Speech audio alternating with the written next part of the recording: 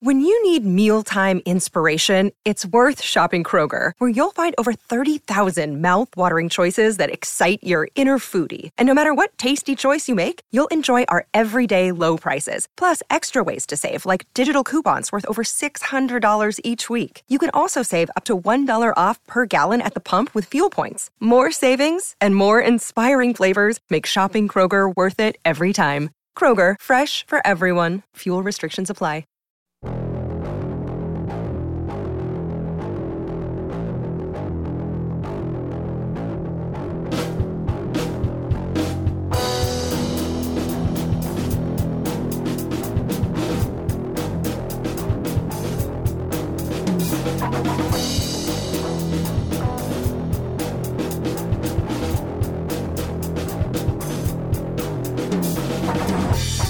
Welcome to The Watching Dead, the officially unofficial podcast for all of The Walking Dead. I'm Jim.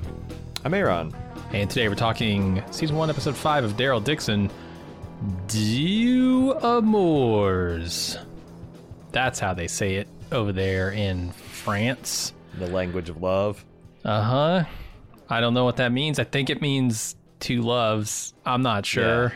That sounds right. Yeah. Two loves. Daryl loves America and Daryl loves boats, right? Yes, he can't get away from either one for very long. Yeah. I don't know. I think the title's fairly self-explanatory. What'd you think of this episode? I thought I almost texted you in the middle of it and be like, am I watching the best episode of The Walking Dead of all time?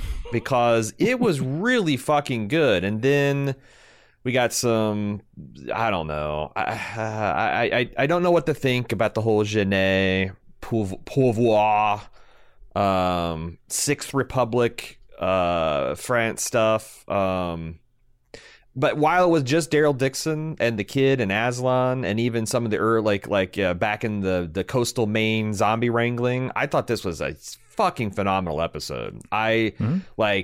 Norman Reedus just idles his way through 99% of The Walking Dead, and every once in a while they let him rev up the motor a bit, and I thought everything with him and Laurent was just great, just amazing. Yeah, I thought this was so close to being a truly great episode of The Walking Dead, and then towards the last third, some of the modern excesses of The Walking Dead started getting in the way, but like I said, better than average. And I think, again, if you're one of the ones that just likes to listen instead of watch, it's kind of worth your time to watch at least the first 30 minutes of this episode. The filmmaking's great, the acting's great. There's no crazy zombie situations, but they get there. What did you think? Yeah, I largely agree. I don't think there's an episode of The Walking Dead I would call amazing. And even if this had stayed as good as it was in the first half, I don't think this would be amazing television. It's good. It's good. And by Walking Dead standards, it might even be considered great. They should hang in the Louvre. But yeah, I definitely took note when Norman Reedus, like you said, woke up and actually gave a damn for a scene or two. I wish we saw a lot more of that throughout the season, but it's kind of not in his character, right? You really have to. It seems like you have to piss Daryl off for him to wake up.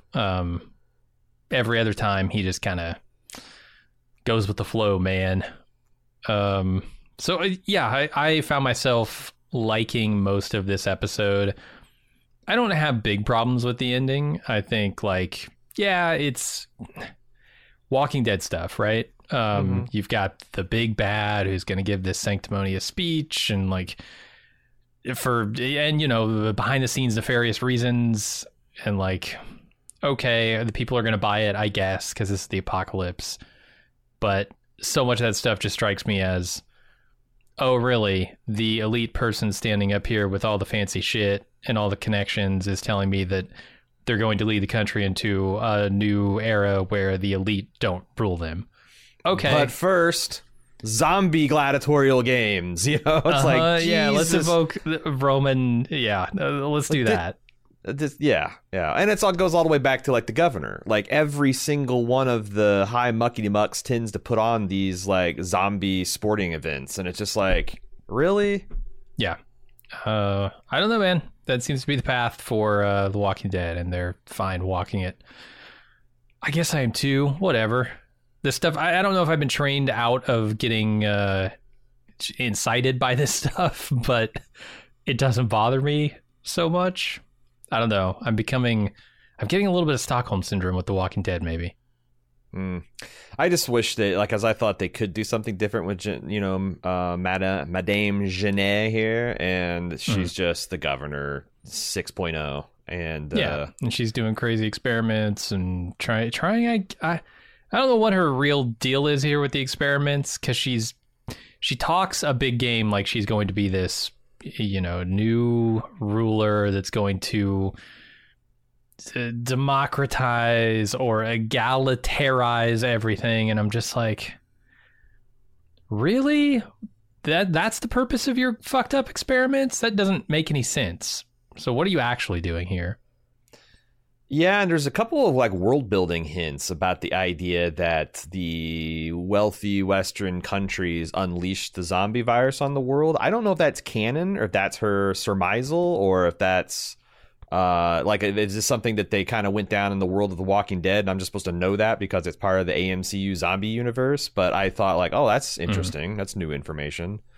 I wouldn't be surprised if it was like a lab leak scenario, but it's just weird the way. But I was thinking that, like, just because it seemed like so much of the other stuff she's saying is bullshit. But I don't know. I looked into, because she mentioned she's starting the Sixth Republic, and I look into the Fifth Republic, and the fact that, like, France, for a lot of its early history in terms of republics, was just like this revolving door of revolutionaries and counter-revolutionaries and emperors and another revolution. And by the time we got to the Fourth Republic, fell when the Nazis took over, and then a strongman, this General de Gaulle, a military leader, essentially provisionally ruled France for 2 or 3 years while they got their shit together, and was then called upon, I think 10 years later, to kind of do it again when they were finally getting their constitution. But so there is like precedent that, like, oh, when we have this time of upheaval, we need a strong, like, military person to kind of, like, make sure,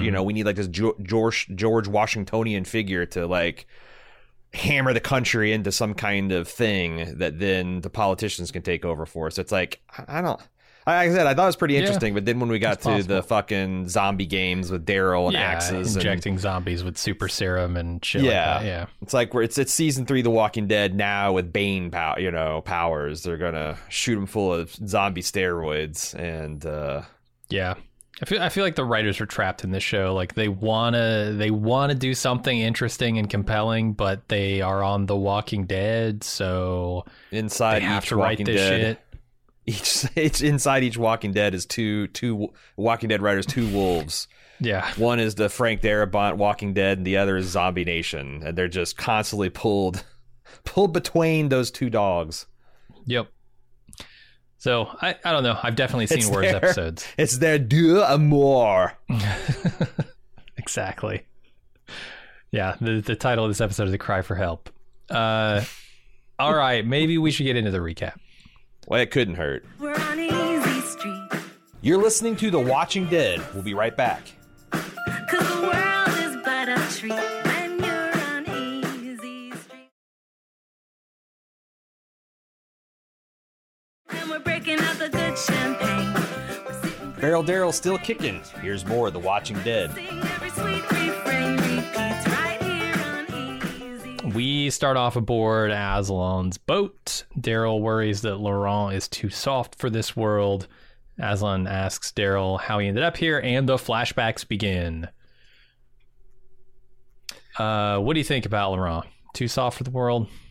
I keep waiting for me to be exasperated with Laurent, and he almost got there. I was right there with Daryl with the fucking boat shit. But I mean, I don't know. Like, yeah, he's definitely sheltered, but it doesn't seem like he's weak, because, like, when he's forced to do unpleasant things this episode, he's like, well, I don't want to do it because it violates my oath to God, or I do blah, and the adults in his life say, well, tough titty, sometimes you got to do things you don't like, and he seems to, like, kind of be on board with that. He didn't listen to Daryl, so I don't know. I think. I'm trying to. I guess I'm taking this answer too seriously. No, I don't think Laurent's too weak for the world, but I also don't think he's the mankind savior. So like I'm in a I'm a Laurent agnostic. All right, you think he's just a kid? Yeah, I mean the show keeps on doing things where like he does seem like to be like a capital E empath, whatever the fuck that means. But I don't know. That just might be he grew up with a bunch of kind women, and no men came in there to beat it out of him. And so now he somehow can intuit people's feelings and pain, I guess, like he'll do later in the episode with Janae. Yeah, I think so. Yeah. I thought I also really liked the discussion of the religion, the religion with Aslan and Daryl and even Laurent here, you know, finding out that Daryl's kind of, for better or worse, an atheist. And like I said, there's the stuff that, you know, with Abram and Abraham that's going to tie into the stuff with Issa. Like I said, this is a pretty good episode in terms of The Walking Dead. Yeah, not bad. Let's go to this flashback. Okay. I don't want to ask you a question after we get done with this flashback. Okay. Daryl's out of fuel. He encounters a guy on the road who offers him some, and that guy takes Daryl back to his camp where a bunch of mercenaries are commissioned to gather tall walkers. Or I guess average height walkers. It depends. They just don't want shorties. Mm-hmm. And we see that the French do have working radios because we hear the French language. At least at this point in time, the French do have radios. Wait, this is in Maine, not France. I know, but there's they're receiving French signals here. Oh, yeah. Okay. So one of the things in the early goings of the season, actually on a preview podcast, I mentioned that the conception of the show is like Daryl's in France and it's a mystery, but it's not a mystery to Daryl. It's not like he's got amnesia. He hasn't forgotten. Mm-hmm. And we're both like, oh, Christ, that's the Walking Dead doing Walking Dead shit again. Now that we've gotten to the episode, do you think it was worth it to tell the story out of order? Because I think super zombies are stupid. Always have, always will. With rare exception. If you're just having a ton of fun, like if you're going to be a Z Nation or whatever, that's cool. I like those shows, but super zombies are stupid. I want the shambling dead. I don't want the fast zombies. They're okay. But I prefer the slow zombies. I prefer the brain dead zombies. The ones who are just seeking the live humans to kill them. I don't need super serums. I don't need flying zombies or jumping zombies or shit like that. So no, I thought this was all not worth it. I'm thinking from just from a storytelling perspective, like what did they get by keeping this from us? Because I'm thinking if they had played this entire this whole sequence of him as, you know, getting captured and as the setup to the season, and then, you know, he goes from the boat and then he washes up in France to proceed. I feel like the fact that he kind of started taking a fatherly mentor role in this young boy and it went terribly wrong would be a nice little subtext to the whole season. But I don't know, because I just think it was distracting through most of the season. The fact that, you know, there's all these pointed questions about why is Daryl here, and you know, he just has to shrug to the camera and be like, you'll find out in episode 5. But I guess I'm with you. I didn't care about the super zombies aspect of it. I'm just thinking everything else. I felt like it detracted from the episode to show Daryl kind of doing a self-interested, half-handed job of helping this young man versus him trying to do the same thing in a more earnest way with Laurent. I thought it would have played a lot better if we were just putting that stuff together ourselves rather than have the showrunners kind of shove it down our throat. Anyway, yeah, the episode definitely is making that connection. I mean, they're literally cutting back and forth between basically identical scenes. It's my hand is not being held, as being yanked forward like an excited 3-year-old is leading me through a dinosaur exhibit of a children's museum. It's like, okay, I get it. You're very excited. You're very excited about these fossils, but I did think that I was surprised at how I thought the narrative, the main narrative was as strong as it was. Like, I thought it was kind of cool. Daryl having to, like, you know, bounty hunt zombies to get fuel. Yeah. I mean, this is all part of Janae's operation. We'll find out later. It'll be made explicit. It's a harvesting. But, like, yeah, this is an outpost that's used to gather walkers so they can do experiments on them or just feed people to them. I don't know. Is it really that hard to find fresh zombies in continental Europe that you have to import them from Maine? That's a little wild, but like maybe. This isn't exactly Lobster, man. I'm pretty sure you can get fresh zombies anywhere. And Janae doesn't even seem like the type of person that would be past taking undesirables and you know, turning them into the freshest of zombies. Yeah, like, but you know, it's The Walking Dead, so there's a zombie economy apparently. People paying top dollar come in terms of some way to get Daryl over there. Fuel, in terms of corn distilled gasoline. They're willing to pay. Yeah, pints and liters. Kind of makes sense. That stuff's probably hard to make in the zombie apocalypse. I don't. Did Daryl have this ridiculous knife in the main series? Because I don't know if it was this big. It. It's fucking like, huge. It's like a Final Fantasy VII pocket knife. Yeah, yeah. And I'm like, you know, that's a. This is the Buster knife. If I saw someone with that knife nowadays in real life, I'd be like, this is the most absurd poser bullshit I've ever seen. But in zombie apocalypse. Fuck yeah, get the biggest, meanest Bowie knife you can get. Yeah, it's got to be effective for sure. I mean, we've seen him use it. It's great. Yeah, I would laugh somebody out of a Walmart if they were buying this thing on the shelf. But, like, of course Daryl's going to have the biggest knife possible. Let's go back to France. I guess we should establish for the people who aren't watching this is that this young man, there's a young man at camp. And he's going around with a picture of his girlfriend. He's a real sad case, and he wants people to just help him. Essentially, he wants to work for gas. He's trying to partner up with people. He's acting like he's got something to offer, but he's a little guy. See. He's like what, 17? He's not very imposing. He's wiry. Doesn't have any kind of skills in terms of the backwoods. It's pathetic. Yeah. Then we go back to France, which is the current day setting. They're far from their destination, about 200 kilometers or 124 miles in American. That kind of bothers Daryl. Long way to go. I don't know. What do you cover that in? 5 days? On 3 a boat? days? No, I think you could do that in like a couple days. Yeah, 2-3 days. Now this is a powered boat.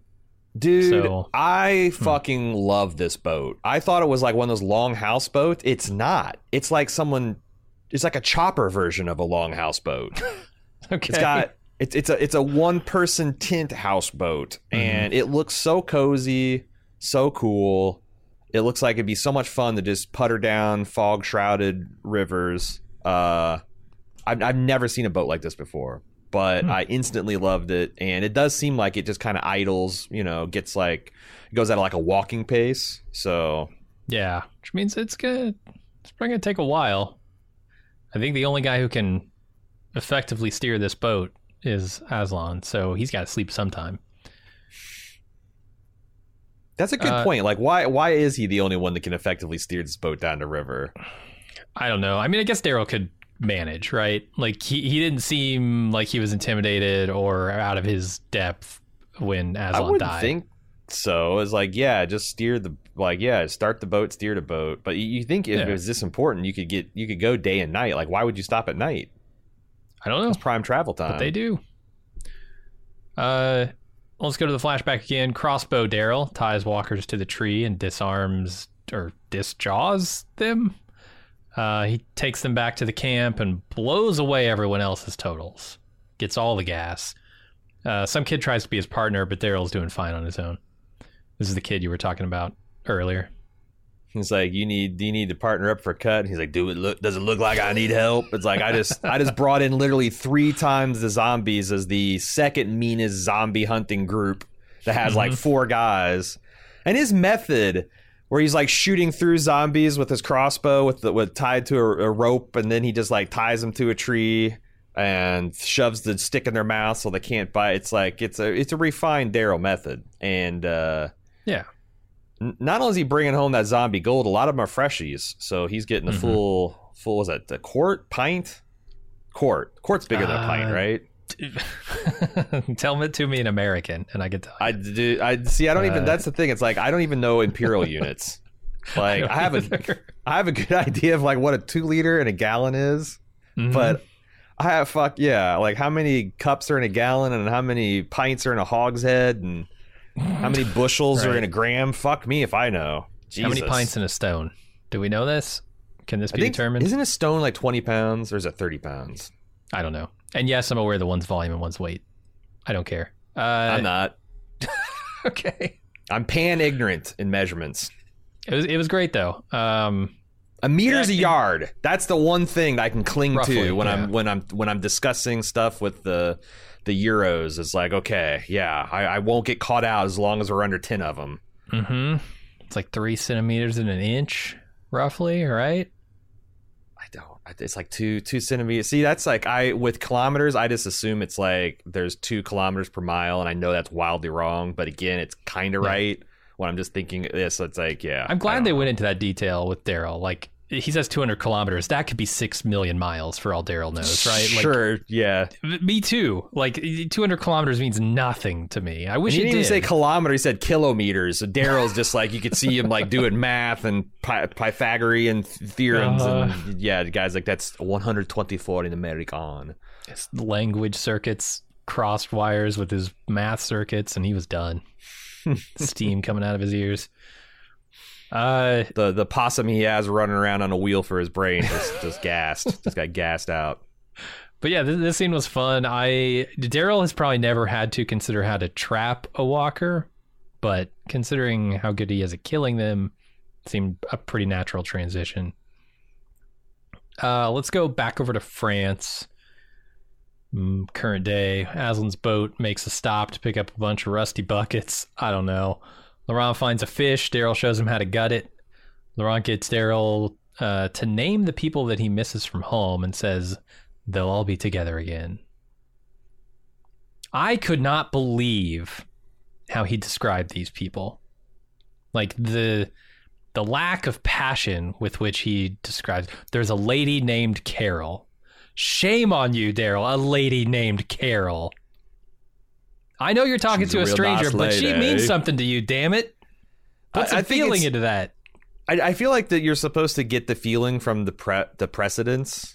Like, from the lack of feeling. Like Judith and RJ, they're up front. Sure. Mm-hmm. Connie third. Interesting.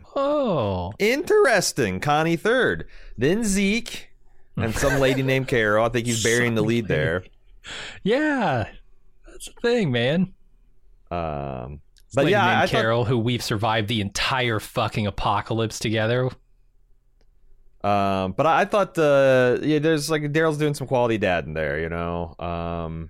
Like Laurent's, because he's trying to get to know Daryl. He's like, you know, I miss Issa, and you know all my friends. I don't know any of yours. It seems unfair. And Daryl's like, well, ask the fish that we're gutting and cleaning about life being fair. But then he kind of is like, okay, I'm being a prick. So he gives a little information. I thought it was cool. I thought it was good. And also Daryl's like pang of guilt knowing that, like, you know, I felt like he was kind of in the horns of dilemma that like Isabel was, and that like Laurent is saying something hideously naive. Seemingly, he's going to be right before the end of the episode, but like, and Daryl could set him straight, being like, look, we just told you that to make it easy on you to leave the city. You're never seeing Issa again. Like, but he doesn't.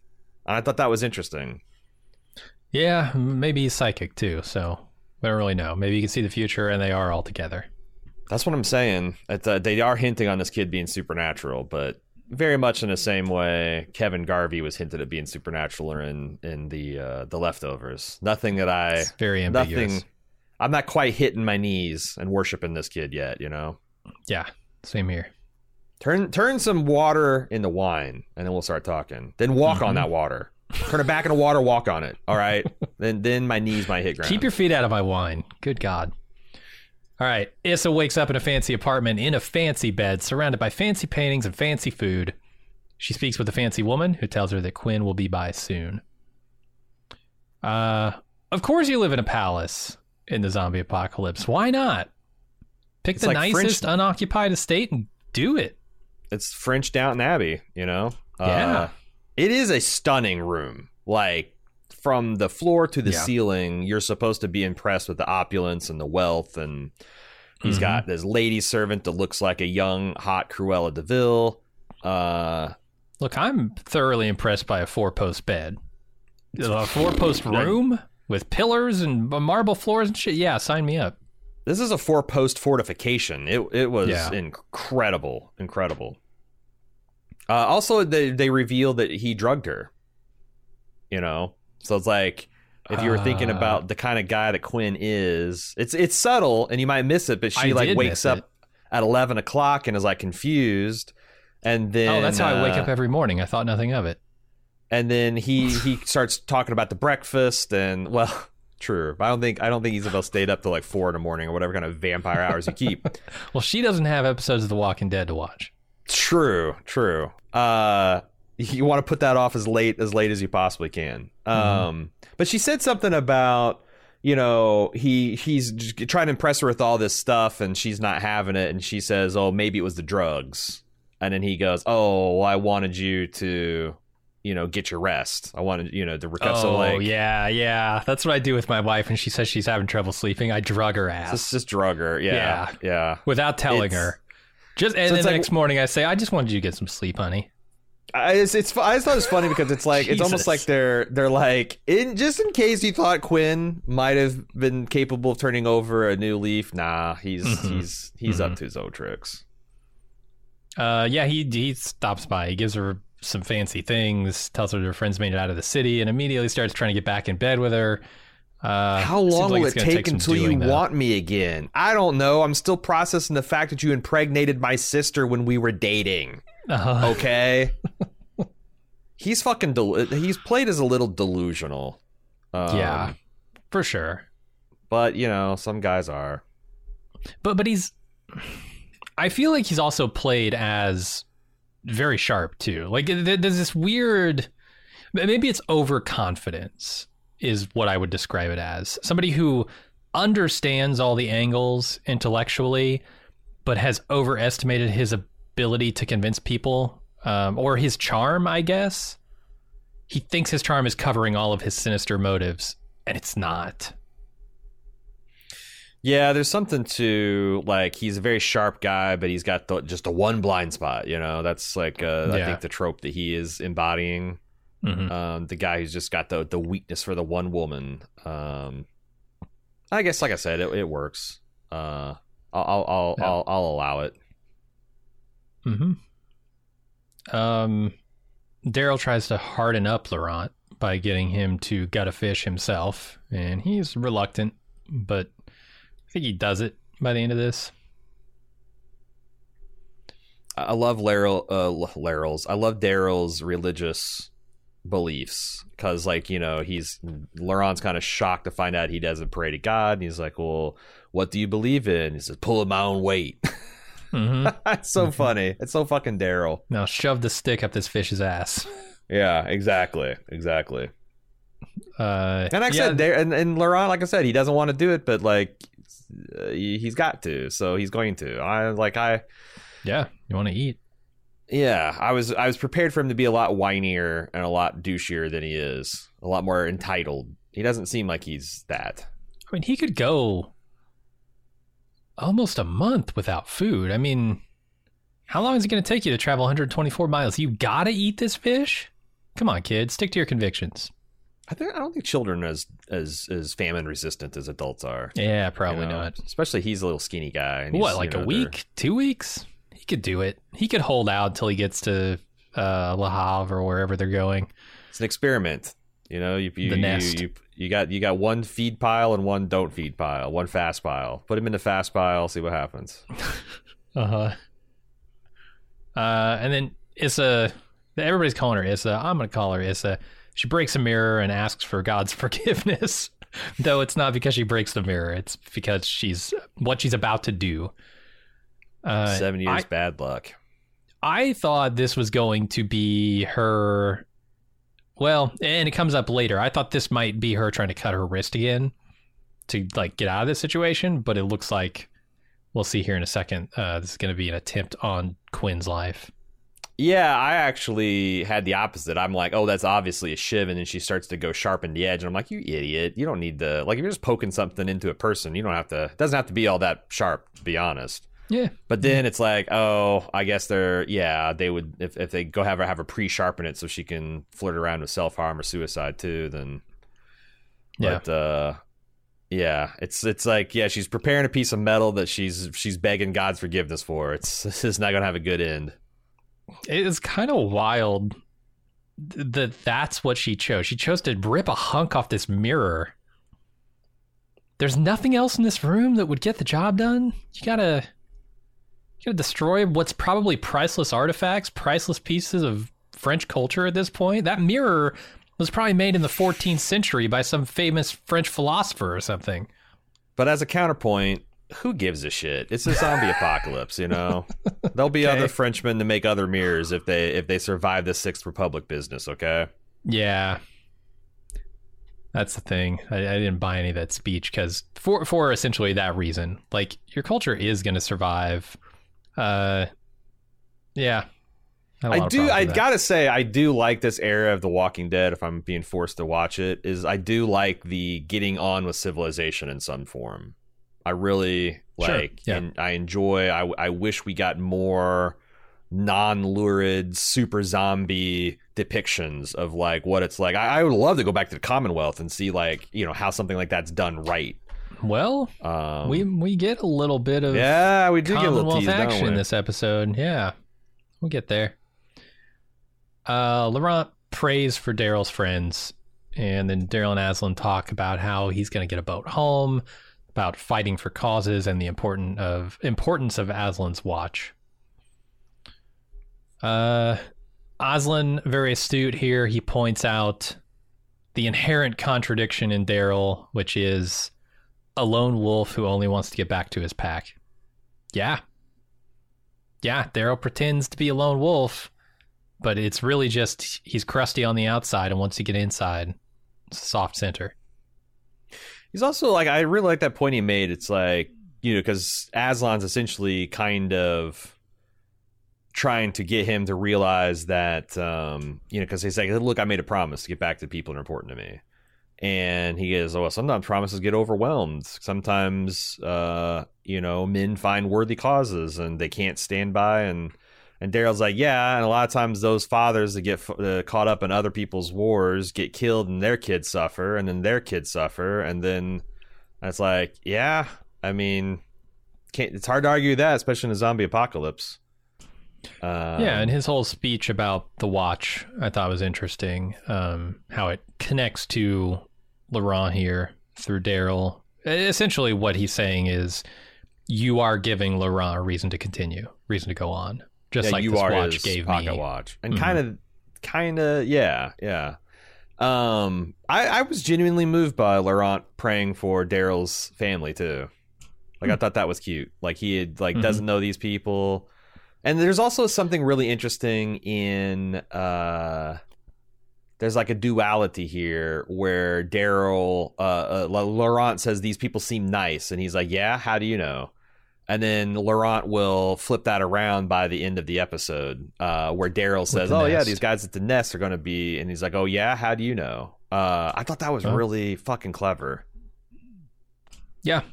Daryl's mistrust of people coming back to bite him. And then he also, the scene closes with Daryl reflecting on Laurent's lengthy prayers. Man, this kid talks to God a lot. Praying to make him be strong like Daryl's strong. It's like, aw. I mean, look, when God is Laurent's sports almanac from Back to the Future, I would be consulting that thing all the time too. This is true. This is true. There's a lot of value there. I think that's a Christian proposition. Actually, that's just straight up it. You know. Pretty much. All right, let's go to the flashback again. This dopey kid still trying to partner up with somebody. He seems to get in with this group. They tell him, look, hey, go chop some firewood. Maybe we'll let you come along with us tomorrow. So he does it, and Daryl sees the pathetic chops this kid is putting up, takes pity on him, and he goes over to help him. He asks what his story is. Apparently, he's looking for fuel to take his girl away from her abusive father. That's noble, I guess. Not just far away from Maine. He wants to take her to California, which still somehow in the zombie apocalypse is America's promised land. The fuck? It's got to just be residual. I mean, it's the weather, right? Like, sure, it's got as many zombies as every other place, but at least, you don't have to have a coat. You don't have to own a coat. That's true, man. None of those harsh Georgia winters. No, sirree. No, sirree. Not in SoCal. Yeah, it's a fair point. Ever since the Grapes of fucking Wrath, people trying to get out to that place. Like, good God, a century people moving to California. Must be something to it. Yeah, it really is just the weather. This is all going to pay off here in a bit, but we'll get to it. Our producer is very smug because she's from California. She enjoys all this California love, as Tupac said. Mm-hmm.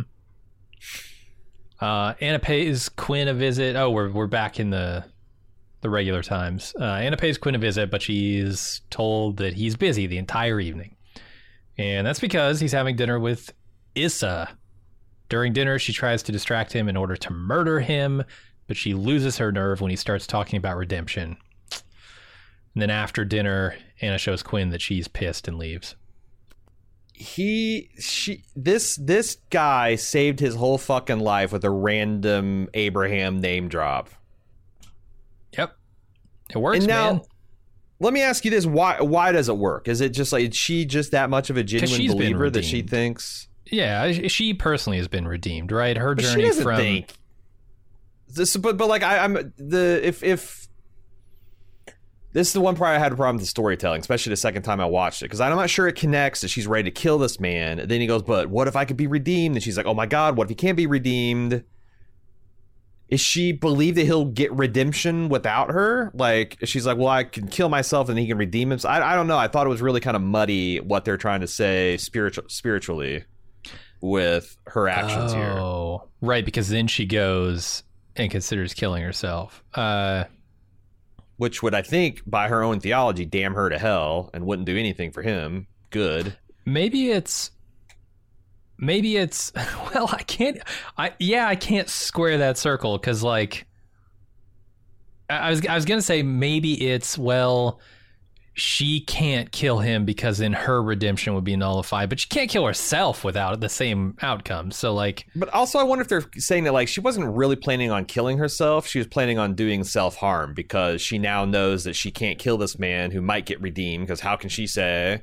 But she also is just undergoing intense personal agony being trapped in this situation, I guess. And then the thing that like keeps her from doing that is the hope that, you know, that little message obviously got there from Thoreau. And, you know, there's some kind of revolution being planned against the Sixth Republic. Oh, I thought it was the fresh egg breakfast that kept her from killing herself. That looks like a pretty good breakfast. I mean, a good fresh scrambled egg will save your life for sure, especially if you've been drinking the night before. Prepared by Gordon Ramsay. But the genuine emotion is generated from the I thought it's good that she used that as like she just got cold, like, oh, you know, I've shut this part of me down for so long, it's just so soon, I need time. And here's the thing about Quinn, I can't tell if he's buying any of this or if he's saying exactly what he knows will, like he sees this piece of metal, he knows what she's trying to do, and he drops the name. But he doesn't. And do you think he saw it? Or are you just speculating that he was... Dude, he sees people who walk up behind him and knows who they are before he turns around. So, like, people who've been gone for decades, right? So, I don't know. I feel like they're trying to portray him as, like, supernaturally observant. Well, I mean, and so he's Laurent's dad, right? Yes. Yeah. Interesting.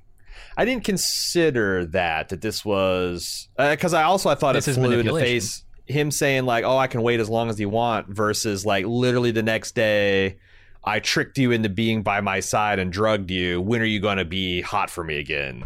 You know, Yeah. like, but again, like know. Quinn is just like just an archetype of a character. He's the genius that has a weak spot for a woman, just like Anna is like this. She cannot be any more thing else. I so called her. She's the jilted lounge singer, and that's all she like. Complete with streaked, runny mascara from weeping and smashing. She's now smashing dishes, and she ultimately betrays him. Like, you know, you You know who can't. Quinn is? Quinn is the bad guy from The Mask. Yes, Always time yes. for one last kiss. Yes, yes. He's A lot that of guy. Bond villains fall under this. A lot of villains Yeah, in historical dramas fall under this. Like the Sheriff of Nottingham thinking that, oh, yes, this is, or Prince John thinking, oh, yes, this is time Maid Marian's going to marry me for real, straight up. No strings attached. Right. Yeah, there Even are though 1,000 characters Yeah. like this. Yeah. I mean, You're right. and not everybody gets the Issa treatment where we go back and give her a lavish flashback. Like, you know, Quinn's just the moving piece in her story. So, but it's just, yeah. There's not a lot of depth after you scratch the surface there.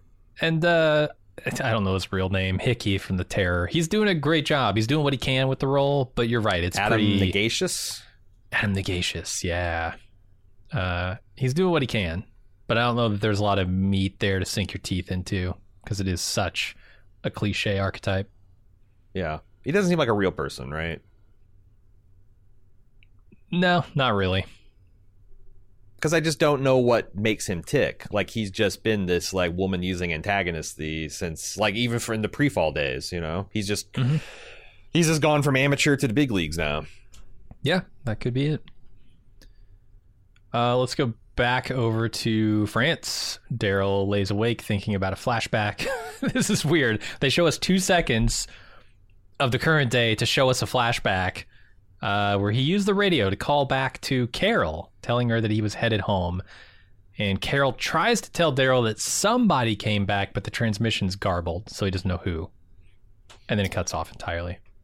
And the other thing I got to stress if you're not watching the show is that Carol doesn't sound right in this transmission. She sounds very flat, affected. Daryl pointedly asks her if she's okay, and she says something, well, you know, you never have to worry about me, Daryl. But the way she said it was weird, and like Daryl's picking up on it being weird. And then she's just because like this is one of the things where it's like there's a trick of the atmosphere that lets them get a signal out this far, and it's like you only get it for a couple seconds. And just as Daryl's about to say goodbye, Carol comes back and says, "Oh, Daryl, by the way," back. Now, I mean, this is them trying to get me to watch the other spinoffs, right? This is what this is. So we got the Carol and Daryl spinoff. We were supposed to get Carol and Daryl. We got it. It's this episode. Well, I heard that Carol makes a cameo in this, or makes an appearance in this season. That was something I heard in the preseason coverage. Is this it? Must be it. Yeah, this has to be. Because I don't other than a vision that he might have on the brink of death next episode. I can't imagine, like, if Carol steps off a boat at the end of this season. I guess bonkers. I guess I shouldn't rule it out because it just might happen, and I don't want to prejudge it. But like, I don't know. She goes to Maine. She finds out that there's a boat out. Like, Daryl's the outsized character. Like, maybe she could track him down that way. I don't know why anyone would take her. You know, like any of Janae's people would take her, but I don't know. Yeah, what do you how think? She'd know he's in France. It seems wild. But I did want to ask you about spinoffs. Did you think that this is something that they covered in like the Maggie and Negan spinoff? Should I know more about this than I don't think so, do. because everyone on the subreddit, the Walking Dead subreddit, is treating this as new breathless information. So I don't think it connects to anything that we've made a connection with before. Let's run down the possibilities. Do you think it's Rick? We're on Easy Street, and it feels so sweet. We'll be right back.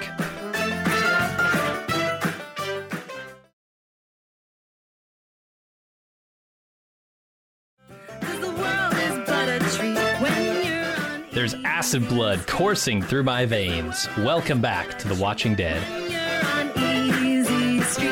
That's certainly a possibility. Yeah, this could take place after the movie stuff. This is true. Like we don't know how much time has elapsed and all that. I don't like that possibility because I just can't imagine Carol being that nonchalant and like seemingly dejected about Rick being like that. That's also what you lead with. Like, oh, how's things in the Commonwealth? Pretty quiet, kind of dull, getting used to it. Chased a rat out of the kitchen. Oh, by the way, your brother from a different mother came back that you've been spending the rest of your post-Rick life searching for. Yeah, like, you can come home now. Your mission is accomplished. You can come back to us. Yeah. Popular theory, Morgan, who I guess plotline has wrapped up in the Fear the Walking Dead and last this is all hearsay from the subreddit. Last heard was heading his way back to Alexandria. There we go. That feels right. I could see Carol being not excited about that, but matter of fact about it, right? Yeah, it's not important to Daryl. I've got the best option. Daryl's going to be super disappointed when he realizes that she said, oh, by the way, Heath came back. I was about to suggest Heath. Someone on the subreddit said the funniest suggestion. That the triple P stands for potential plot point, and I about lost it. I would fucking love if they brought Heath back. Right? Explain that. A whole Heath spinoff. Where's he been for the last 10 years? Here is the suggestion, again, from the r/Walking Dead that I think I like the most. She said Zeke's cancer has come back. And that's why she sounds dejected. That's why, because Zeke's the leader of the Commonwealth. Like, if Zeke falls, who knows what happens? Like, I kind of like that. Not that I like the Zeke's cancer's back, but I think that sounds like that. That to me, that's the theory I'm repping. How about Shiva came back? From Shiva the fucking came back dead? as a walker and rampaged through the Commonwealth and Alexandria, and that's why she's so dejected. I bet you bring Shiva into that camp, you get a whole gallon. Probably, yeah. Imagine the serum. It's not fresh, but come on, yeah. You shoot a tiger full of zombie piss. It's who knows what's going to happen. How about my chlamydia came back? I don't know, man. There's a million possibilities. Yeah, sure. A lot of people are insisting it's got to be Rick because there's only time for one syllable. Get the fuck out of here. I actually watched it, and I even timed some of the things like Zeke's cancer. Like, you can easily say that in the space of what that static squawking out. I don't know. I think Rick is the least likely because here's the other thing is I guess the fucking Walking Dead showrunner, I'm not sure which one because it was clipped out. But like someone was asking him about, this thing. And he said the fans, if there is a person that fans are expecting to come back, they're going to be wrong. So that right away tells me it can't be Rick. It cannot be Rick. And it's probably not Morgan because if he was last known to be heading back to Alexandria, so it's got to be something from some left angle, some left field thing. The Whisperers. Oh, Dwight. Dwight is popular contender. Dwight would, and that'd be another one that Carol would be kind of like low key. Well, I probably should tell Daryl, but it's not headline news, kind of. Yeah, Mr. Easy Street. Because the last time Daryl said, "Do you ever come back?" I'm like, kill you. So, I had a lot of possibilities. I don't know what the fate of Negan and Maggie was on Dead City, but maybe they came back. Hopefully, we'll get back to that at some point. One of these days. I do. Yeah, the Amazon keeps teasing me with it every time I scroll past it to watch Daryl Dixon. Yep. So then a walker approaches their camp and Daryl dispatches it. And then he goes outside to dispatch anything else that might be out there, and he finds Aslan stuck to a telephone pole, dying. Apparently he tripped and fell onto like one of those things where you put your feet on to climb the telephone pole, I think. Yeah, foot pegs. Yeah. Aslan tells Daryl to take the boy, follow the river, and beware telephone poles. And then Daryl puts him down. Yeah, that's the thing. It's like this guy's, I buy this guy's a tough zombie killer, and he got killed by 3 zombies, one of them special. But, I can see being in dark and stumbling and just getting, that's like the zombies got him. He got impaled onto something. Like that can happen to anybody. Yeah, I was thinking about it, like how plausible is this? And ultimately I landed on it's barely plausible. I think it doesn't offend me. I've seen offensive things in The Walking Dead. This wasn't one of them. The irony is the father is a telephone worker. The guy's in good spirits. He said, I'm at peace. I'm facing east. Because I don't know if we mentioned that he's a devout Muslim. He's like, there's several instances of him praying. And he actually gives, I looked into it. This thing he said when he's dying is, truly we belong to Allah and truly to him we return, is, I guess, a phrase commonly said by Muslims when they find out of someone else's death. Okay. So is it kind of ironic to say it about yourself? We're doing some heavy doses of Morissette here. Yeah, that works. But yeah, and R.I.P. Aslan. You're a pretty good 1.5 episode character. Yeah, he seemed cool. I was starting to like him. The next day they bury him and they try to head out, but the boat is gone.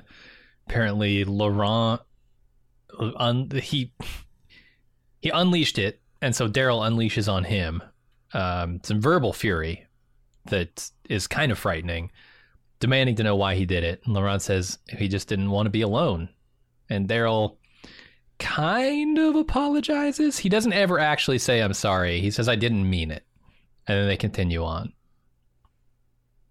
I thought, this is Norman Reedus' Emmy submission episode. If the Emmys didn't have a dedicated incinerator just to deal with the Walking Dead for your consideration campaigns.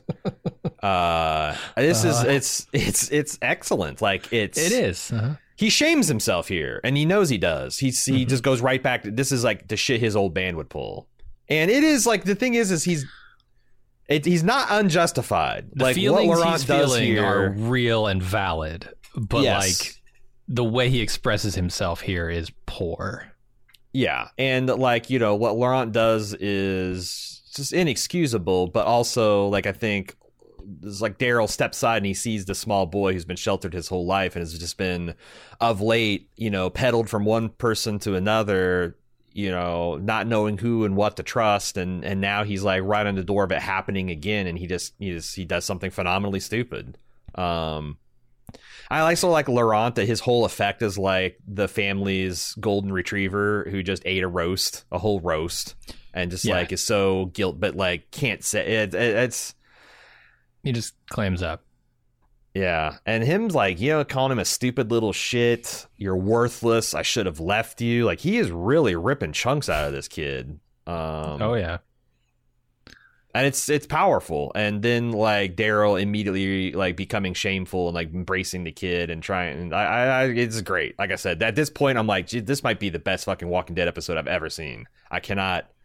Like, it sucks because Norman Reedus never really gets to uncork and do anything, because like all those roles go to other men. Like Rick gets 90% of the shit that like he could have done this for, they just give it to Rick. And the other shit they give to like Aaron and Morgan and Abraham and Eugene for some fucking reason. Yeah, because Daryl's the tough guy, enigma. That's the character they wanted him to be. But now that he's on his own show, he has to do more, right? Yeah. And the other thing is like, the main character. Also, I'm pretty sure that like Norman Reedus probably I think that he has a huge amount of creative input into this season. And I think these are the things like, he probably put in like, hey, I want to do something more than just swing a mace around and shoot crossbows, right? Yeah, you wouldn't know it by watching Daryl Dixon run around on screen, but Norman Reedus himself is an artist through and through. That is a man with a lot of passion and a lot of creativity. But yeah, the roles he plays don't often show it off. Yep. I don't know if look, and all this, I'm going to preface this with, this is a kid and this is probably how he would feel, and kids make stupid decisions all the time. I don't know if I buy his decision making about being alone here, because Daryl's not like saying, I'm going to get you to some random place and then abandon you on your own. He's taking him to an entire community who knows who he is, who has been primed by his friend and practically mother Isabel, his aunt, to accept him and to take care of him. He's not being abandoned at a fucking mall here. He's being delivered to people who are primed to love him. So the idea that he's going to be alone when Daryl leaves doesn't really strike me as true, but it's kid logic. And he's think grown attachment to Daryl, and now this is the only person he ever sees him being attached to in the future, I guess. Well, and like in 6 episodes, he has everyone in the convent got murdered, and they had to run under threat of pursuit. They found this kid colony that he wanted to stay at, and he got ripped away from that. Then they found the commune that he also felt some brotherhood to, and they got ripped away from that.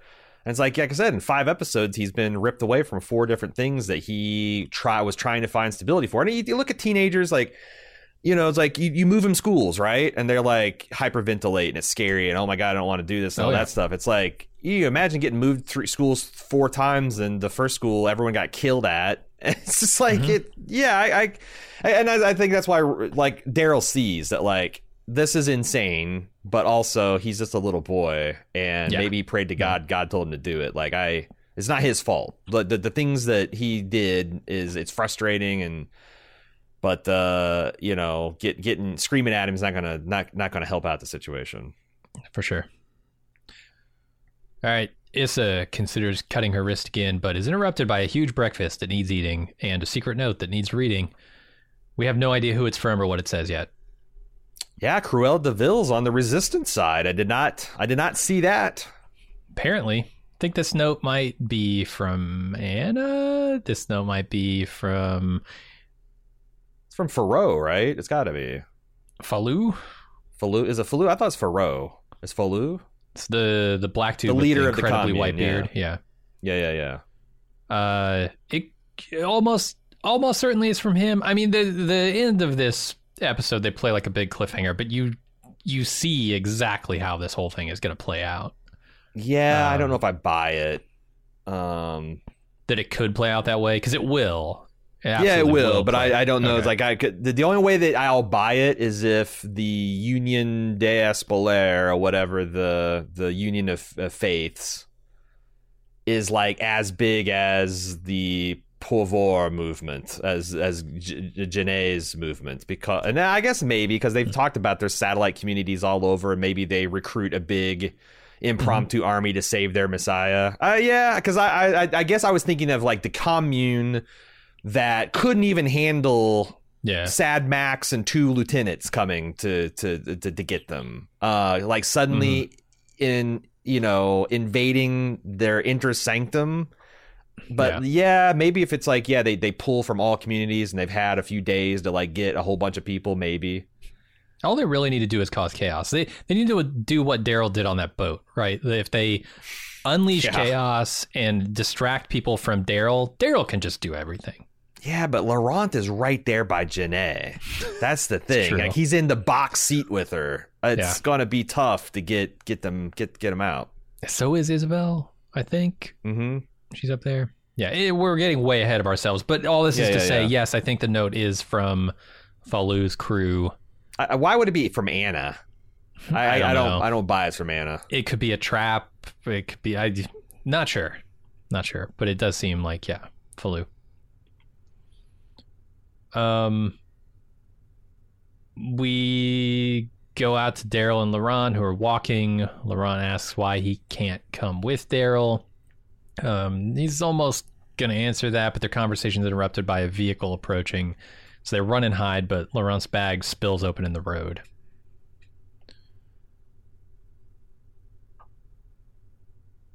Yeah, why would I guess you see... You see a Rubik's Cube in the middle of the road, and like the works of Chaucer or whatever this kid had, and you're like, Sacre bleu, it's Laurent. But like, would you assume that like they're right there and like start fanning out and searching, or would you just be like, hey, we're on the right track? Maybe you take a minute to search, like you do a quick search and then get back in. which doesn't take them long to find Daryl. They just immediately find him. So yeah, we're gonna get to there. This is like a little bit more. It's a little bit more of another mule situation where it's like I feel like Daryl shit his pants and overreacted in a way that I don't think the real Daryl would. All right, yeah, I'm curious to hear about that. Let's go to the flashback real quick. The group that the kid went with walker hunting. They return with him in tow as a walker. Daryl doesn't buy that they found him like that, and he starts a fight, which gets them all kicked out of the camp. Not just kicked out; they're grabbed up by the guards. Yeah, that's the thing. Like, not just kicked. Like, there was maybe they should explain the punishment for violating the no fighting rules because holy hell. Yeah, pretty severe. I guess there's no real rules in a zombie apocalypse. It's just what you can get away with out in the frontier. Might makes right. Yeah. But I like like Daryl, even though this, like, to me, I saw this coming a mile away. It's like, this is exactly how, like, the claimers would do. Like, oh, let's just go out and kill a bunch of people, have them turned, and more gas for everybody, right? It's like some kind of, like, it's almost touchingly naive for Daryl to be like, what the fuck? You guys took this annoying kid out in the wilderness and killed him for profit? Like, yeah, Daryl, did you sleep through the first 11 seasons of your show? Right. Like, this happens Negan? Yeah. Like, yeah. You remember any of that?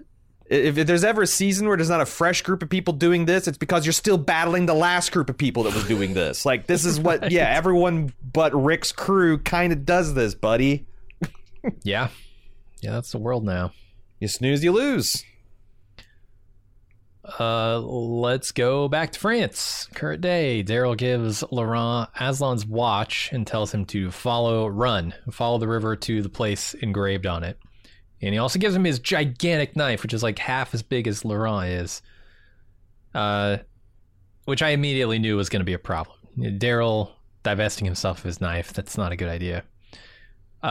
This vehicle that's driving by spots Laurent's stuff on the road and begins searching the area. Daryl gets caught. He pretends not to know anything about Laurent. And just as they're going to pluck his eyes out, Laurent doubles back and surrenders. Did Daryl get caught accidentally on purpose?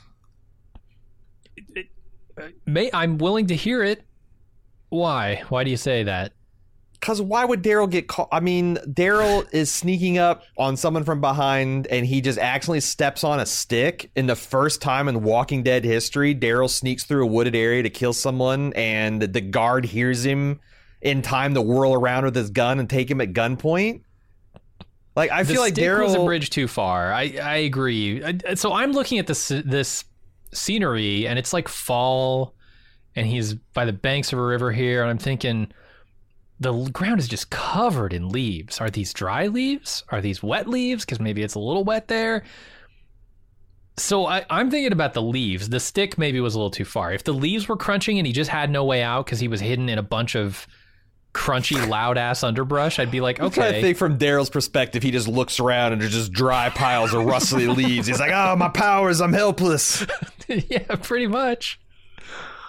I don't know, maybe he can leap like a tiger. I feel like all the other soldiers moving around give you cover to, like, it's like you can, I don't know. I just thought the rushing river. I don't know. To me, it played like he sacrificed himself to, because like I think it'd play infinitely better if Daryl got the drop on like one or two guys, but there's like 6 or 7. They all have guns, and he's just got, the one weapon, and he's just trying to cause a commotion to let Laurent get away. But if I back up, this is where I think he shit his pants. Laurent cannot make it. Like, I don't know if they've walked another kilometer or two. He cannot make it 98 or 198 kilometers to this fucking place. He just is not. He's not that kid. Yeah. So, like, I feel like you would have had a much better choice as just like, hey, I'm going to try to teach you how to move through the woods silently. We're going to move slow. I don't know. It felt like a panic move that had zero chance of working. But also the writers needed it to happen for the rest of the season. If Laurent has time to run, why doesn't Daryl have time to run with him? That's what I'm not understanding in this scene. Like, if this is late season Carl, okay. Or if this was current day Judith, all right. But this is not. This is Laurent, man.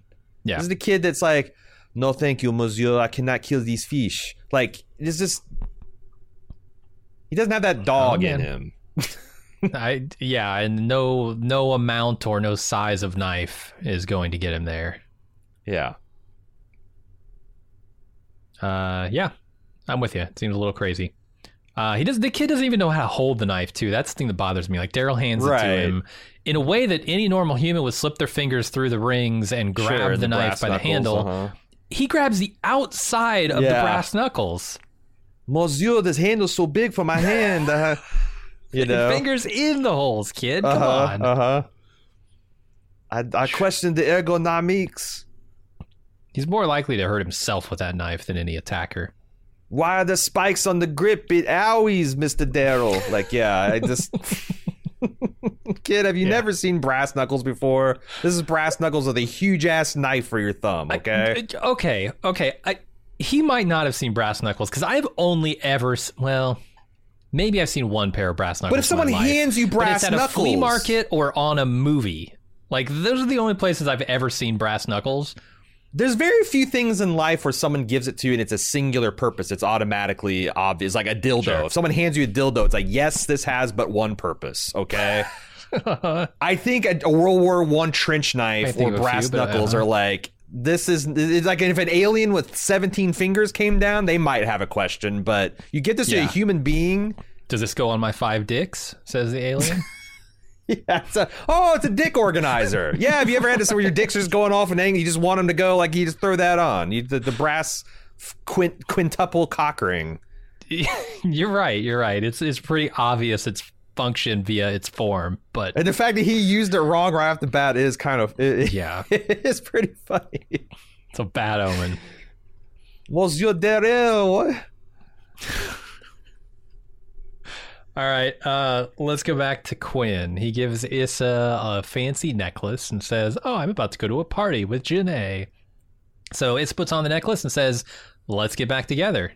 And then they go to the party together and they get the VIP treatment. And out at the gate, they see Falu's group, which her expression here is inscrutable. It looks like worry to me. But yes, assuming that note is from Falu, it can't. I guess it could still be worry. It's still worry because they're about to engage in risky behavior. Yeah, they're going in the belly of the beast. There's all these soldiers. These are people she cares about by proxy, if not like by actual intimate knowledge. And they're doing something to sacrifice themselves for her and probably Laurent. So I thought, and also. Mission. The other thing is, like, nothing she says or does is genuine for the rest of the episode. Like, from the time she gets that note, everything she does is an act. Like, she is, like, she's wearing the hell out of that coat with nothing underneath it. And then she puts that necklace on. She looks incredible. Quinn, like, speaking of the mask, does the wolf thing where his tongue comes out and steam rolls out his ears and he goes, awooga. And, like, that's all he needs to see. And, yeah.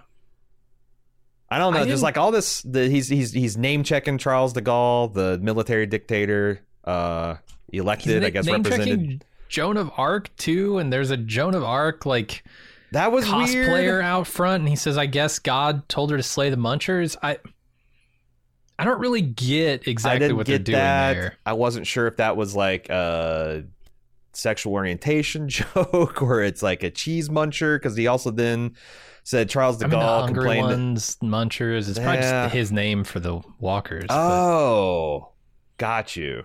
I thought maybe like cheese muncher is like some kind of like low grade English slur towards the French because that beef goes back.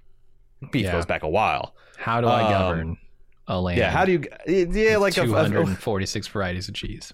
That's a non-serious thing for a statesman to say. I'm sorry. I agree. I want the next president of America on his what do you call it? His ascension day. I forget what they call it. Fuck, when he gets sworn into office. I want him his speech to be like, how can I govern a people that have 573,000 hot sauces? Mm-hmm.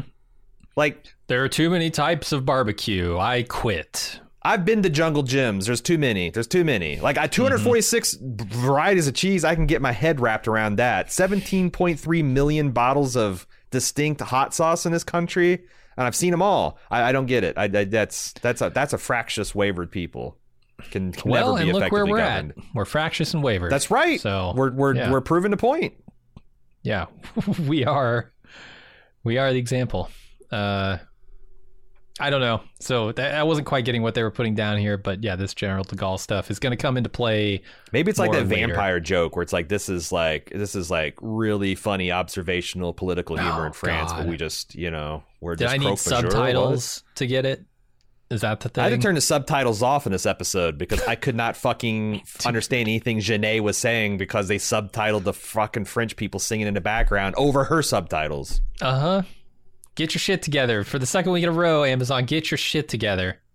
And just like, I just feel like, I was getting karmatic justice for making fun of you because I happen to be watching it on a platform where I could not easily change the subtitles. So I had to turn them off. Let's go inside Janae's compound here. Her castle? It looks like she lives in an actual fucking castle, which is cool. So she calls it, it's called Maison Mère, which is a famous Parisian hotel that With and a restaurant castle courtyard, but this kinda? is not that, so I don't know whether Maison Mère maybe might mean something else like great mansion or something. I don't know, and I couldn't find any like English speaking source that really went into great detail about Maison Mère, and it's just like a hotel. You can book it tonight. I found out from anywhere between 400 to 1,000 euro a room. Shit, it's a lot of money. Yeah, but honestly, for a really swanky ancient hotel, and I was thinking that's, shit, man, I've paid $300 a night to stay in Houston. Yeah. And it didn't have the Eiffel Tower in its neighborhood, It's true. So they go inside. They see a bunch of torture and murder at the hands of Janae, and they're taken to a room where they're keeping Daryl, and it's apparent to Quinn that Anna, who is also there, has betrayed him. Quinn is locked up. Is taken to Janae's office where Laurent is being held. And we find out that Janae wants to use Laurent to unite the people under her. I quite enjoyed Quinn's impotent, you have no idea what you've done. Like, nah, I'm pretty sure she knows exactly what she's done. She's frosted your bun, dude. And she is only too happy. Has she doomed her Bohemian colony also? Well, that might Quinn be, there? but I don't think she gives a shit. She just wanted to see this man suffer, and fair enough. Yeah, you reap what you sow, Quinn. I like that Judas kiss she lays on him. And that is it's power move, Janae, to be torturing to death the guy who you just bribed to. So like, when did Quinn know that he was fucked? I feel like the second that guy got pulled screaming by him, like, Monsieur Quinn, please help, I do me. It's like, I was like, oh yeah, there's no, like, this isn't coincidence. That's a very pointed thing to do. But it's like, he should know. Like everything about his character says he should know at that point, but I don't know. But he played it like he didn't. Yeah. And that just might be him keeping his cool. I can't really tell.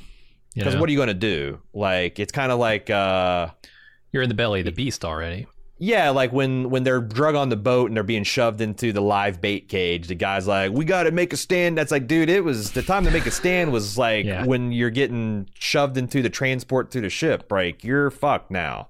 Yeah. Unless you're Daryl Dixon. Doing the oldest prisoner playbook in right? Your oldest prisoner play in the book. Yeah, so we'll get to more of this stuff here in a second. Cause we're gonna flash back. Quinn's blaming Daryl for his troubles as Daryl did we talk about what back. Janae wants? Wait, from Laurent? Did we cover that? She apparently wants to just co-opt his message of peace and unity and use it to unite the people under her. She uses it as a figurehead. Another trick, old as the book, oldest trick in the book. There. If she can get Laurent to bless her activities, then she can get the whole Union des Spoilers or whatever. The Deux Amis. I don't know to follow her, but like, I don't know. The things she's doing and the things she's saying are very much at odds, but we'll get there. Let's flash back to Daryl being loaded onto Janae's boat as a prisoner. Lots of walkers and experiments on this boat. Daryl's vest is taken, which is offensive, and he's forced into a cage. Wrong move. Later, fucker. one of their cellmates is dragged away and fed to walkers. And let's kind of stop there for a second. They're really painting a picture here on this boat of systematic torture and experimentation. They have a system. They do have a system. Does it make any sense? Do you actually need to feed walkers? I've never seen like a walker that needs to eat to sustain itself. But I think that's part of the experiment. They are actually seeing, do they, if you feed walkers, do they stay vital longer? Do they break down faster? Like, they're doing zombie science. For 12 years and they don't know whether feeding walkers. I mean, the first 11 power, yeah. That's what I'm saying. The first 11 years they're dealing with assholes like Les Nigans or whatever the hell they're called in France. And now this is essentially the Commonwealth, and they're like, okay, we'd like to take over a country. Actually, how can we eliminate these zombies or use them? The governor had this shit down years ago. But maybe the world would already have a zombie cure if it wasn't for Rick. Mm-hmm. Yeah, he went in and killed the governor. You might not appreciate his methods, but he had Poindexter doing some important zombie science back in the day. Mm-hmm. And Poindexter seemed like a reasonable person. I don't know that he's doing fucked up experiments like this, trying to create super zombies. So now Daryl's pretty wild. Hey, through that dude, like I thought that was like one of the top 5 horrific killings on TV history, is them just casually tossing that dude screaming into the zombie pit. Yeah, it's fucked up, man.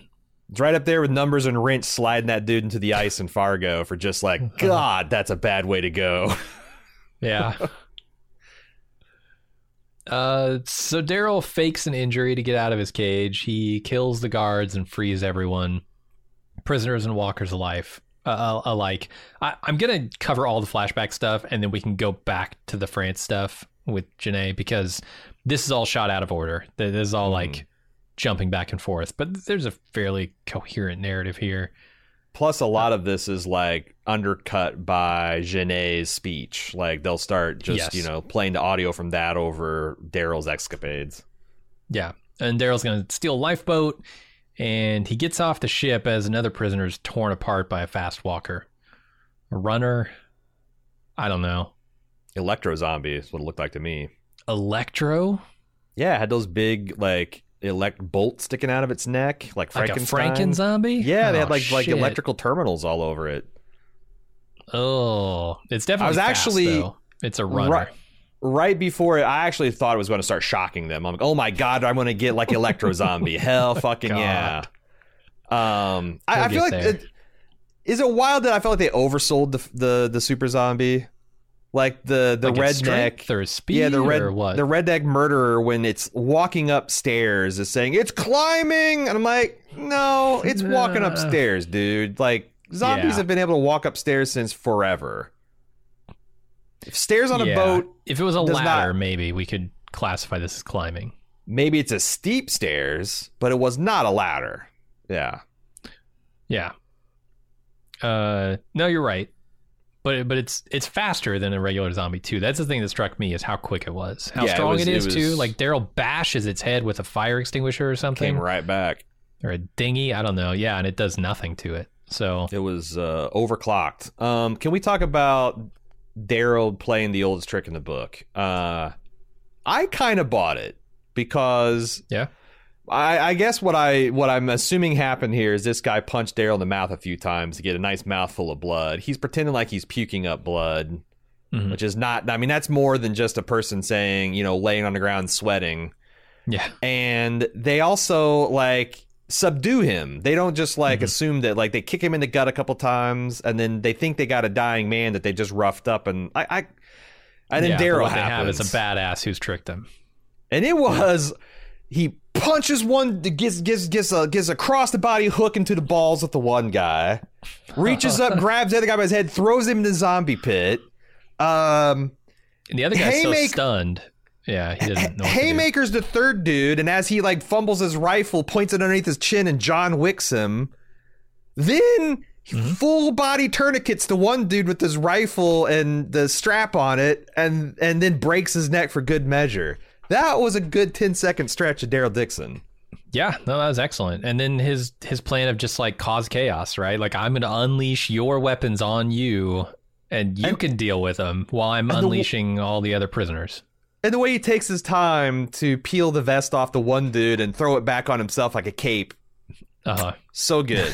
So good. With the hero shot, right, from below as he's doing it. And then he steals his lifeboat. He's off the ship. And now we can kind of connect the dots. You know, he floats around forever. He ends up barely alive on an upside down boat, which we had our problems with. But he's got to be clearly near France at this point. Yeah, they're most of the way there. Yeah, he wouldn't survive more than a couple of days out there on that boat with no water. And it wouldn't be more than a couple days ocean crossing. Plus, I think there was like 7 or 8 people in the cage. By the time this happens, it's just him and the douchebag murderer that's left. So it's like they're kind of showing the passage of time. But yeah, I can't imagine it's more than a week or so to get across the Atlantic and a freighter. Yeah, a steamship. Seems reasonable. I don't know. Okay, let's go back over to France, to the modern day here. The guards remove Daryl from his cell and take him out to lunch, which, he's the main dish. Janae addresses a crowd saying things that people want to hear. And then one of the hungry ones is brought into this pit where Daryl's been taken, given a dose of speed. And then Daryl picks up his axe that he was supplied with, and the episode ends. Cliffhanger. Can Daryl kill a single strong zombie with a goddamn battle axe? I don't know. I'm guessing yes, but there's going to be more, right? That's just the hors d'oeuvre. Probably, yeah. But we all know what's going to happen here, right? Falu's crew is going to jump into action here. They're going to cause chaos. Daryl's going to get out, and he's going to go rampage on fools. And Janae's going to have to run. Probably. My guess is my only I guess question is who survives besides Daryl and Laurent, or is Laurent a guarantee survive? I think Laurent's almost certain to survive. But I feel like Isabel is the one that you would want to kill for maximum emotional effect. But she's also a great character, and I kind of feel like they built her up so she can be, more or less a permanent fixture of this show. Yeah. But I don't know what Daryl Dixon season 2 looks like either. Does he stay in France? Does he go to Germany? Does he go back home? If he goes back home, does it just become The Walking Dead 2.0? Like, the one thing that's certain is either Emile or Sybil, Chartreuse, whatever her name is dead. One of them is going. I want to talk a little bit about Janae. I thought it was interesting. We kind of glossed over it, but there's a scene where she's trying to break Laurent and get him to back her of her own free will, and he's resistant because she's trying to tell him to say a bunch of lies, which he thinks is wrong. And she says, "You're making me very angry," and he says, "You're not angry. Your heart is broken." And it really brought her up short. Yeah. We're gonna find. You think we'll find out more about that, or is that just like a hint of depth? Certainly. No, I think there's a lot more to come with her.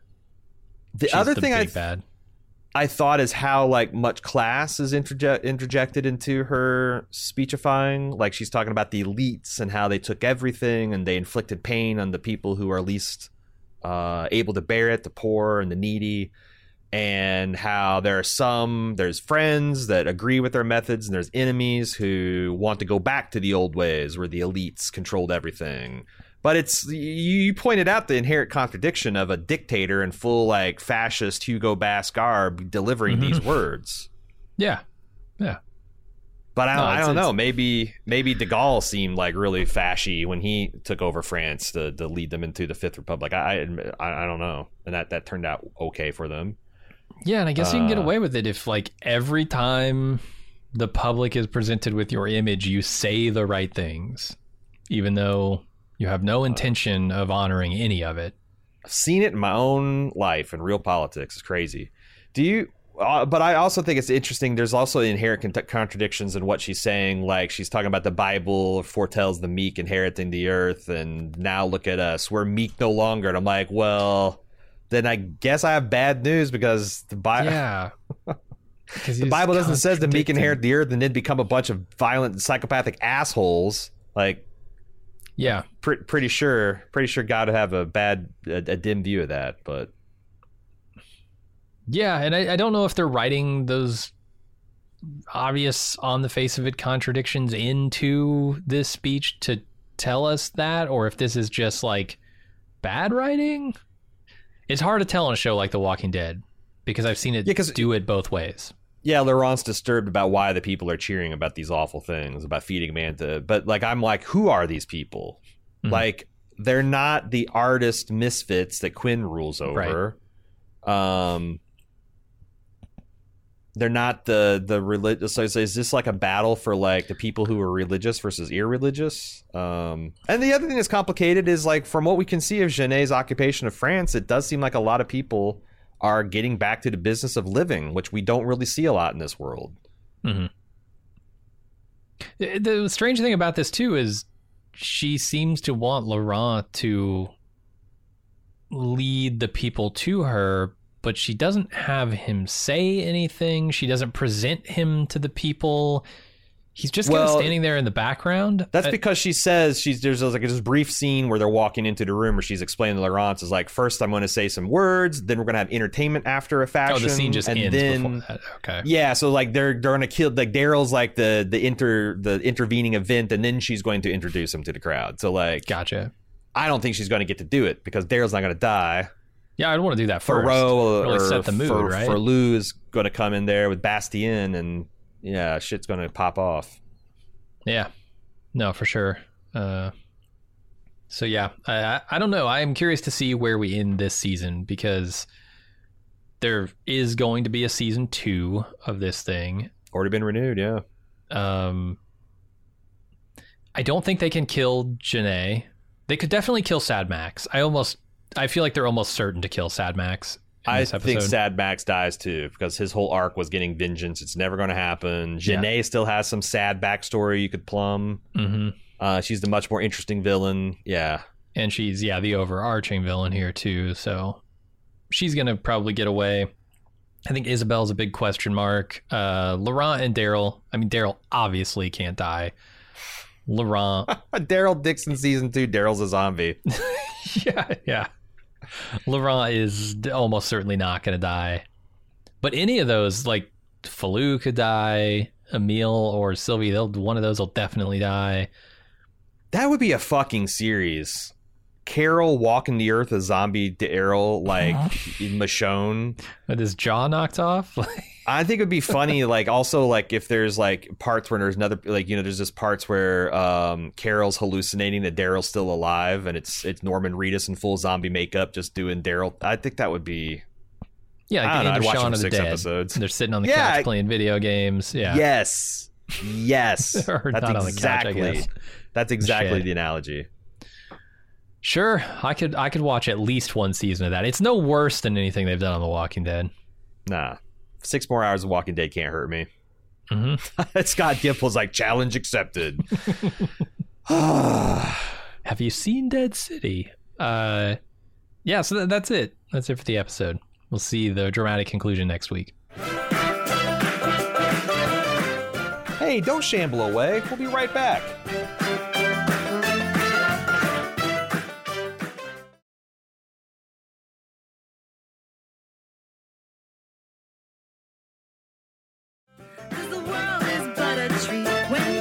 The hungry ones will feast. We're back with The Watching Dead. Sure, it will be dramatic. We have some feedback. TWD@baldmove.com. That stands for The Walking Dead, is how you send in feedback. We got a couple. Seawells is back. He's not satisfied until we admit that this is a Telu clone. Says, I thought immediately when the show aped The Last of Us by making Daryl torture for information because Joel did it. It's absolutely an assassination of Daryl's character. The last I remember of Daryl going unhinged was doing the Savior War when he killed guys, but that was a war. He wasn't the designated torturer at all. Even the morally gray stuff isn't Daryl. It's more of Rick telling him to do something. When they found the kid that they went to get Herschel out of the bar in season 2, they didn't torture him outside of an ass kicking and couldn't kill him because Rick couldn't do it in front of Carl. And even then, I don't think they tortured him. I think Daryl was just the guy who brought him in and out of the room. I mean, he goes, note, I'm not going to fact check this shit show, so I could be wrong. I think, Fine, yeah. Fair. And based, honestly, no one should go back and research any kind of argument they're having for the show. No. But I feel like you're going a long way to say Daryl is the designated torturer, except for you're not saying Daryl's the designated torturer. Well, Rick made him designated torturer, all right? Still designated torturer. They didn't torture him. They just kind of beat him up and put a noose on him, and they're going to hang him, and Daryl's going to be there. Aaron. Wasn't Daryl there, like, ready to torture the shit out of Aaron for an apple or something? I feel like Rick was the one doing the torture there. But, like... Was he? I yeah. I'm not fact-checking that. Yeah, I'm not fact checking either. I just clearly remember Daryl being the one, and maybe Rick put him up to it, and he's like an Amos type from The Expanse, where he's morally flexible and he kind of relies on the good intentions of his friends to keep him from going down dark places.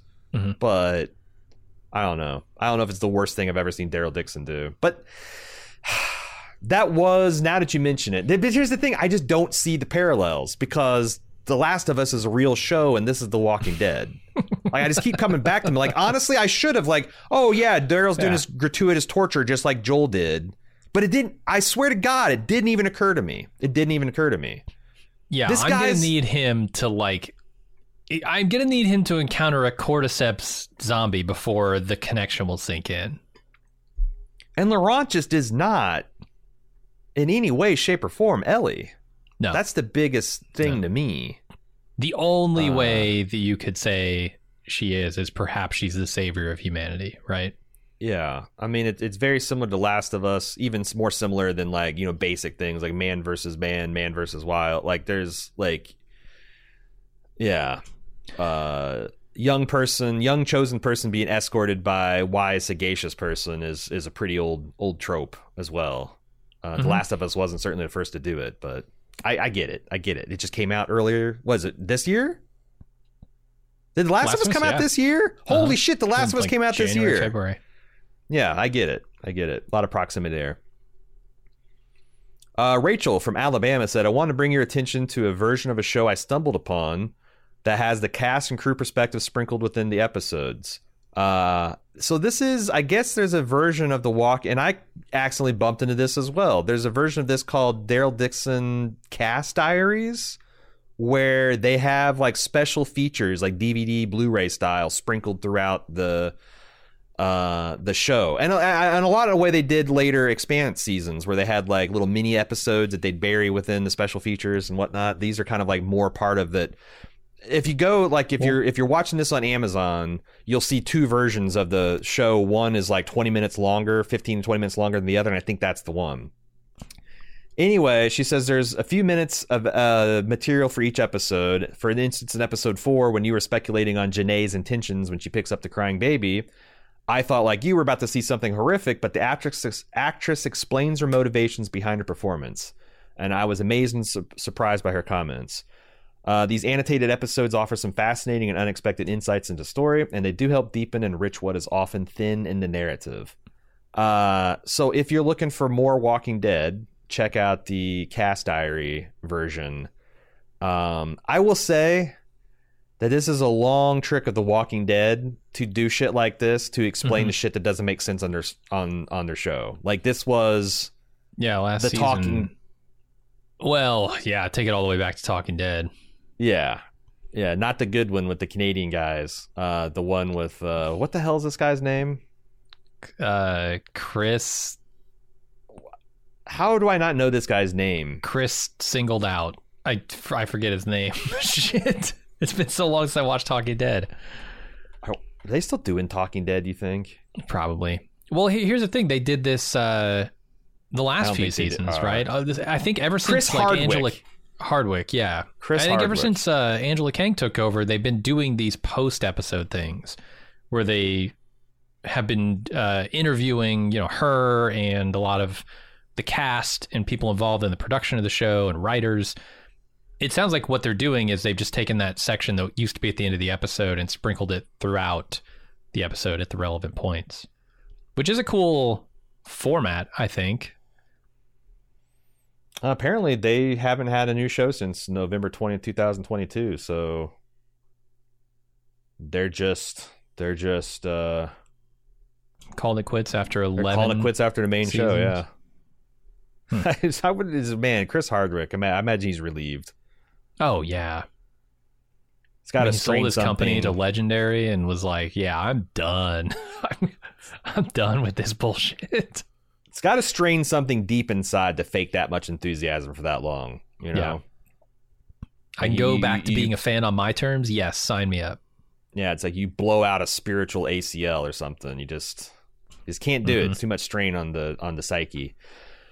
That's it. That's it for the thoughts from the readers this week. TWD@baldmove.com if you'd like to get in your final comments. Next week might be the last one. I don't know if we'll have a wrap up. We still haven't decided exactly because, man, there's new shit keeps coming to light. They're announcing new series that are coming.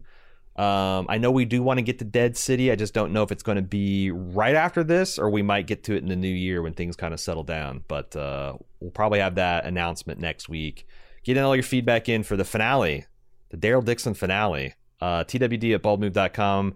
If you want to know what we're doing next, hint, it's a lot of Loki, maybe some Fargo, maybe some True Detective. The best way to find out what we're doing is go in our social media. We're @baldmove everywhere except for TikTok. We're Baldusmove there. And then finally, if you'd like to support us, get ad-free feeds, extra bonus audio content, video content, all kinds of stuff. We would appreciate it. Support.baldmove.com to keep our podcast podding. That's going to do it for this week here on The Walking Dead, Daryl Dixon. Thank you for listening. Until next time, I'm your host, Aaron. And I'm Jim. See ya.